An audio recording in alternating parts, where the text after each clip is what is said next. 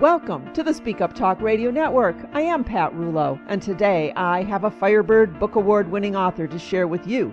She is Eleanor Macaulay Cooper, and her winning book is titled Dragonfly Dreams. When Eleanor was 21, just out of college, and on her way to her first job, teaching English in Japan, she learned that she had an aunt who had married a man from China and lived in China for 40 years. At the time, China was closed to the West, so no one knew if her aunt was still alive. But Eleanor was determined to find out, and one day to tell her story. When Nixon and Mao opened the doors, Eleanor's Aunt Grace returned to the United States. Eleanor soon met her and lived with her aunt in the last year of her life. Eleanor has just published this novel, Dragonfly Dreams, which won the Firebird Book Awards, set in China during World War II, based on the true story of how her aunt's family with 3 children survived the Japanese occupation and avoided being sent to an internment camp. Her earlier book, titled Grace in China, tells of this same aunt's 40 years in China and will be republished in August by New South Books. Eleanor has worked in Japan, traveled around the world by herself before she was 25, lived in San Francisco and New York, and currently lives in a beautiful town that I love, Chattanooga, Tennessee, and I'm looking forward to finding out more. So welcome to the network, Eleanor. Thank you, Pat. I'm glad to be here. Oh, I love Chattanooga. My husband's from the Knoxville area, and we had a home in the Smoky Mountains, so we've been all over Tennessee, and I just think it's the most beautiful place. Well, thank you. Come back again. Chattanooga's in a beautiful natural setting, mountains, river, beautiful hardwood forest. We're a beautiful city. So we'd love to have you. All right. Maybe one of these days we'll wander back over. I'll let you know when that happens. Well, my friend, congratulations on the book win. That was very, very exciting. It was exciting to me, the Firebird Book Award. You know, I really appreciate how you also have a twist for a charity for helping the homeless shelters. It really made me feel good that knowing that my contribution to this effort, it also helps other people. So thank you for doing that. But I want to say a few things about me. I did win in all 5 categories, and that was just astounding to me and very exciting. One of them was the Asian Pacific Rim. My book is set in China.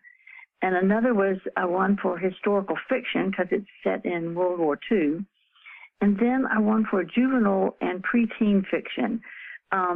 And my book is aimed for ages 10 to 14. I guess that'd be about 5th through 8th grade. These are the years that students are beginning to look at global studies and multicultural studies.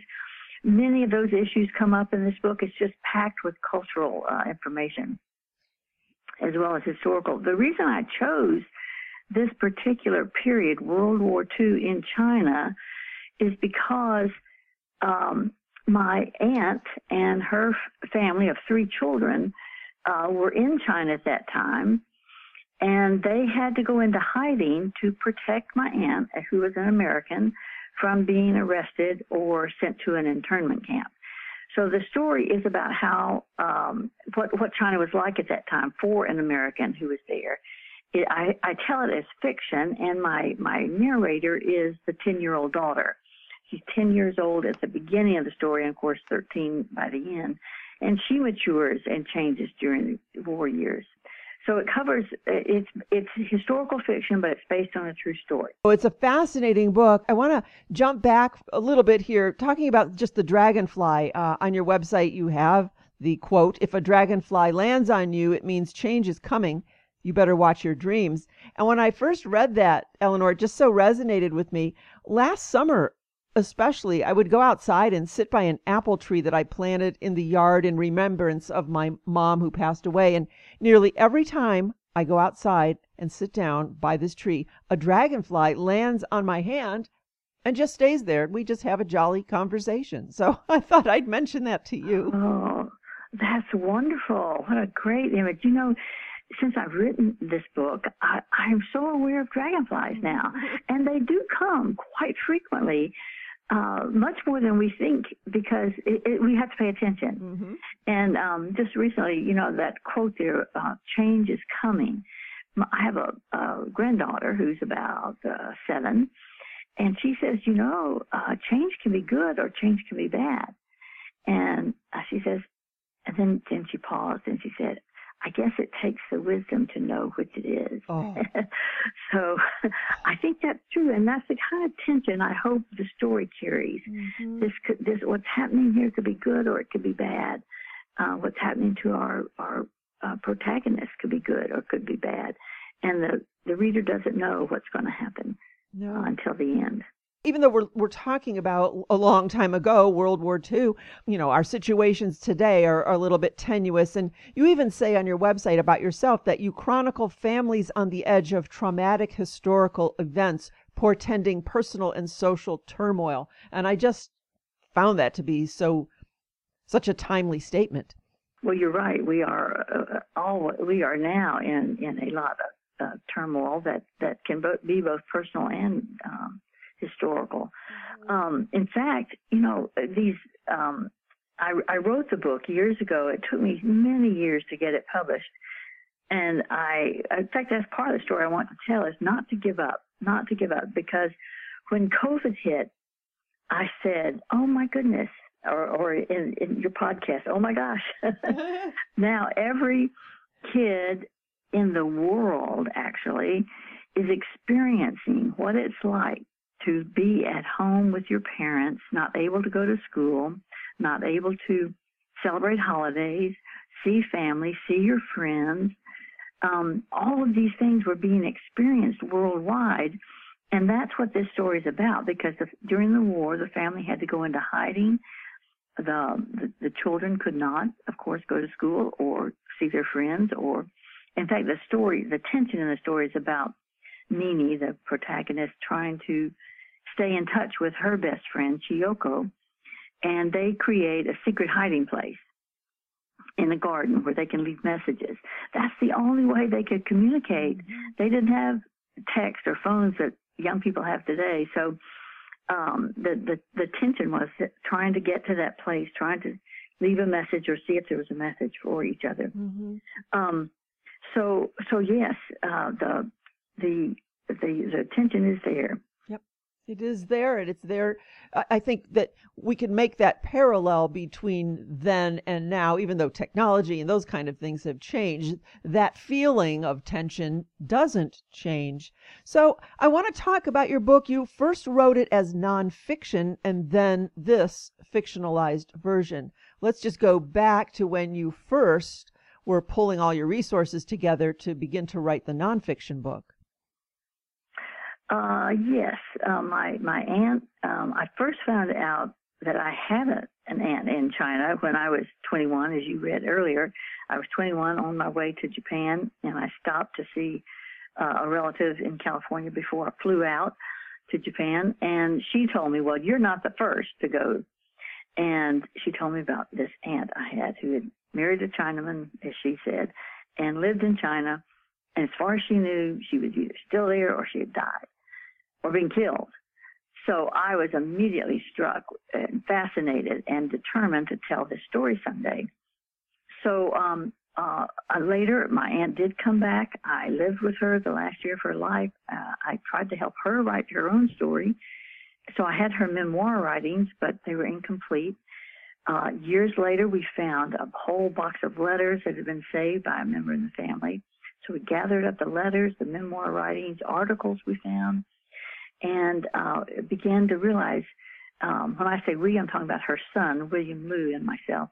We began to realize that we have a lot in her voice. And so all I had to do was fill in with historical data to know what was happening at the time. And so we put the book together, Grace in China, using all of those different ways that Grace herself told the story, and then tied it together historically. So it's really a very, very personal book, and it has lots and lots of pictures in it. And it's going to be republished this summer. I'm so excited about that. Mm-hmm. Then I began to think about how to reach younger people, because this part of history we've just talked about was so fascinating, and it's not taught in schools. So I met Catherine Patterson, who's the author of Bridge to Terabithia, very famous children's literature person. And she told me she had been born in China at that same time. And I was so fascinated with that. And she said she really encouraged me to write this book. And also Suzanne Fisher Staples, who's the author of Shabanu and other books, young adult books that take place in Afghanistan. She encouraged me. So I had to learn how to write for young readers, how to write historical fiction. All that was new to me. It took a long time to figure that out. I had a writer's group. I had a mentor. I took some classes. But finally I got the book out, and I was really excited about it. I based it on the actual true story of the family and the actual historical events, but I create a storyline that is fiction. Mm-hmm. And how was it to write from a 10-year-old's perspective? Well, I actually loved it. I felt like I was able to get into her head, partly because I knew her later in life. I did meet her as an adult. And then I had one letter that she had written when she was 13, right at the end of the war. She wrote the letter to her American cousin to describe what she had experienced. So I had one letter in her voice. So I could see how she talked. I could see how direct she was, how forthright, what kind of vocabulary she used. So I felt like I had access to her and I could get in her voice. Once I got in it, it was very easy to stay in it. Sure. Was she alive when you published the first book? Did she know you put this together? The first one? Yes. Oh, yes, good. She was alive then. So she did know. Oh, that's wonderful. What a tribute. What a tribute. Yes, she loved it, and her son, Grace's son, so that was her brother, were also very proud of it. Sure, I imagine. Well, if you would, maybe just give us a peek into the storyline. You don't have to give away too much, but just to give our readers an idea of what to anticipate. All right. Well, at the beginning of the book, the two girls are walking home from school. It's Nini and Chiyoko. They're both 10 years old. They're both mixed Eurasian girls. Nini is, of course, Chinese father, American mother. And Chiyoko is Japanese father and Chinese mother. And so they go to an international school, and they're walking home, and they're stopped by Japanese soldiers who force them back force them back off the road, and something is happening. They don't know what, and they move through the crowd and find that a black car is coming down the street, and Japanese soldiers behind it. So they wait until the car passes, and then they run through the back alleys and end up in a garden. And Chiyoko tells Nini that her father had told her that something was going to happen, and that Nini's mother was going to be in danger. And so neither one of them know what that means, but they create this secret hiding place in the garden to leave messages for each other so they can stay in touch. And then Chiyoko shows Nini a way she can get from this garden to her area where she lives. And she lives in the French concessions, which were the French-owned territories in China. The French-owned territory, the British, the Russians, the Japanese, etc., they all had districts inside China. And so because Nini lived in the French district, she thought she was safe. In fact, everyone thought they were safe in the French district because it was not owned by China, therefore the Japanese would not attack it. But all bets were off after Pearl Harbor. And when the Japanese bombed Pearl Harbor, they knew the American fleet could not attack them or stop them. And they moved into the French concession and the other concessions immediately. And so Nini is at her window the next morning watching the Japanese soldiers marching down the street in front of her house. And she doesn't understand what has happened, but she does know that she's not going to be able to see her friend. And this is what her friend was talking about. So later in the day, they find out that America has declared war on Japan, and Japan has attacked Pearl Harbor. And the story goes on from there as the family finds out that the Americans and British and other foreigners are in danger of being arrested and then put in internment camps. So the father, the Chinese father of Nini's family, finds a place where they can move and where they can hide. And so they hide their mother for 4 years during the course of the war. And Nini becomes the one who can actually save the family because she looks Chinese. She can get past the Japanese guards. She knows how to go through the city, and so she ends up being the one who saves the family by finding the medicine they need and the news that the war is about to end. And she's in the field by herself at the end when she sees the American planes flying overhead. And that's what the cover is, a picture of Nini in the open field, and in the sky is an airplane and dragonflies, because in her mind she has been dreaming of these planes the whole war. This is her dragonfly dream. And so she sees the airplanes at first, and she confuses them with her vision of the dragonflies, and then she realizes what they are, and she knows the war has ended. So that cover, Firebird gave me an award for that cover too.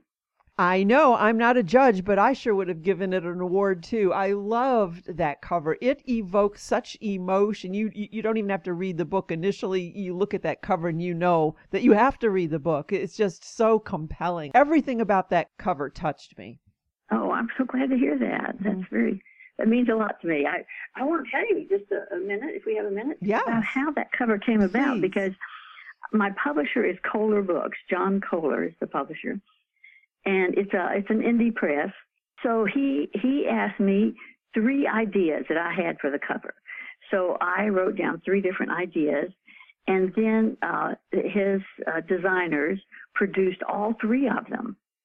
And I was able to choose 2, the 2 that I liked best. And then we put those up for kind of a vote, and we sent it out to friends and family and anybody who was interested on social media, and people voted on which cover they wanted. And so this was the winning cover. But I love that approach because I think very few publishers are willing to share that process. To me, it was an engagement process. It got a lot of people interested, and I thought it was brilliant. It is brilliant because it's pre-marketing. Folks that may not even know about the book, now they feel attached to it because they had some say-so in the cover. It's a very smart marketing tool, and it also is the proper way to create a cover for the author. You want that cover to reflect what you had in mind, and so sometimes I hear about folks where the publisher just puts a cover on it and the author doesn't have much say-so in it. So yes, and I think you're right. It was a pre-marketing. It was smart. It got people engaged. People were then looking forward to seeing the book. And even now when I go out and I'm selling the book, people say, oh, yes, I voted on this one, which is great to hear. That is. So talk about the feedback. Let us know, what have you heard from readers? Well, I'm getting great feedback. And to my surprise, the book is, well, actually, it's not to my surprise, because I thought adults would like it. I'm getting a lot of feedback that adults love this book because this is a period of history they did not know. They did not study this in school. We don't know much about China. We don't know much about World War II on the other side of the ocean. There's a lot of new information here, and I tell it in a way that's very engaging. So adults have loved it, and a lot of book clubs are reading it. I do encourage people, if they have a book club, to recommend it. Even though it's identified as a younger reader's book, they shouldn't be limited by that. This means it's engaging, and it's, as you know, lots of younger readers' books are very good in their history. So this is just one of those that I think it would be very gripping to an adult book club. Oh, no doubt. To talk about. Yeah, no doubt about it. Yes, disregard that it's for young adults. It's for everybody. Like you say, it does share history that we don't know about. I always appreciate fictionalized history because I know that if it's a good author, it is steeped in honest truth and research and history. but to read it in an enjoyable fashion and not such dry historical terms, I think keeps the reader engaged, and it actually lasts longer. I think it has more of a memorable effect. That's right, because the history is told more through action and through the dialogue and through the characters, and so you see more of the impact of it rather than just the dates and events.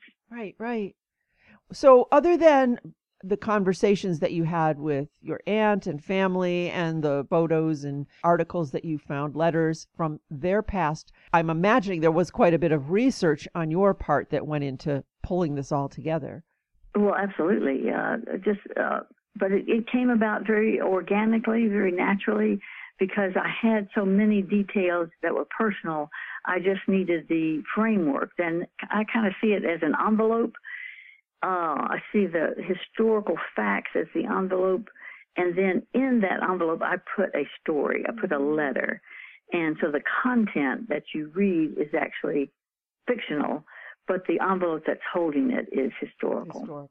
I love that. Get a mental picture in my mind of that envelope. Thank you for sharing that. Never heard it put quite that way. I like it. So what is next for you? What are you working on now? Well, I'm enjoying this process so much. I'm letting myself just be present in Dragonfly Dreams and selling it, talking to people. I'm doing a lot of social media, which involves writing every day, but it's different than writing a book. I'm not sure I'll write another book right now. I want to enjoy this one for a while. But speaking of social media, I would like for people to know how to contact me. Please share that, yes. Well, let's see. I'm on Instagram as Eleanor Macaulay Cooper. And maybe I should spell that, ELEANOR MCCALLIECOOPER. I'm on Facebook, also Eleanor Macaulay Cooper, and on Twitter, Eleanor M. Cooper. And I just would invite people, whatever they use, to join me. And my website is eleanormacaulaycooper.com. And let me say something about that, because on my website, I have a lot of resources that people might want if they're in a book club or they're teaching a class. I really hope this will reach teachers and librarians. So they may want some of these resources. There's a map that shows where the story took place. The map is also in the book. I have a historical guideline. I have questions that could be asked, lots and lots of photos that someone would enjoy looking at. And then there's Catherine Patterson wrote a piece, a preface for the book, and her full letter is there. And then that letter I mentioned earlier that my protagonist wrote, Nini wrote, when she was 13 years old after the World War II to her cousin in America. That letter is also on my website. So I welcome people to go there and look for those things. Excellent. EleanorMacaulayCooper.com. So you are on a lot of social media. Are you finding any social media that seems to work better for you? Truthfully, I haven't figured it out yet, but I love Instagram because of the visual nature of it, and I do have lots of visuals. I love Twitter because it's really short, and I think a lot of publishers and writers are on Twitter, and I enjoy that as well. But probably Facebook is where I let it out the most. So all of them, they're a little different, and I just hope that I reach the people who want to be reached. Oh, so you're having a fun time with this. I don't blame you for not starting another book. You put so many years. How many years did it take to get to this book, including your nonfiction book? Oh, probably 20 altogether, starting with the research. Right. And then even after I finished writing Dragonfly Dreams, it took me 4 years to get it published. And if it weren't for COVID, I'm not sure I would have ever gotten it published. COVID really made the difference to make the pitch that now children in the world could understand this story because they're experiencing it too. That really helped, I think. Oh, that's very interesting. Many people say that when COVID hit, it kind of put the kibosh on on anyone being interested in their work, but I guess yours was different. It was timely. The subject matter was something that publishers felt was of interest at the time. This would be, even though it's China and even though it's World War II, the experience of war and the experience of a pandemic share in common that for children, they are isolated. They're isolated with their parents. They cannot go to school and sometimes can't go outside. That this book would be a way that children could look at their own experience, but also a way for teachers or others to talk to a child about their experience. So, yeah, I made that point that this was a good book for the COVID years. Well, excellent. I'm so glad you found us and that we are able to share you and your book, Dragonfly Dreams, written by Eleanor Macaulay Cooper. She's on all of the social media sites that we're supposed to be on, and her website is eleanormacaulaycooper.com.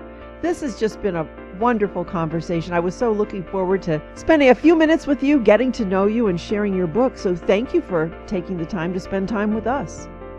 Well, thank you, Pat. I enjoyed it.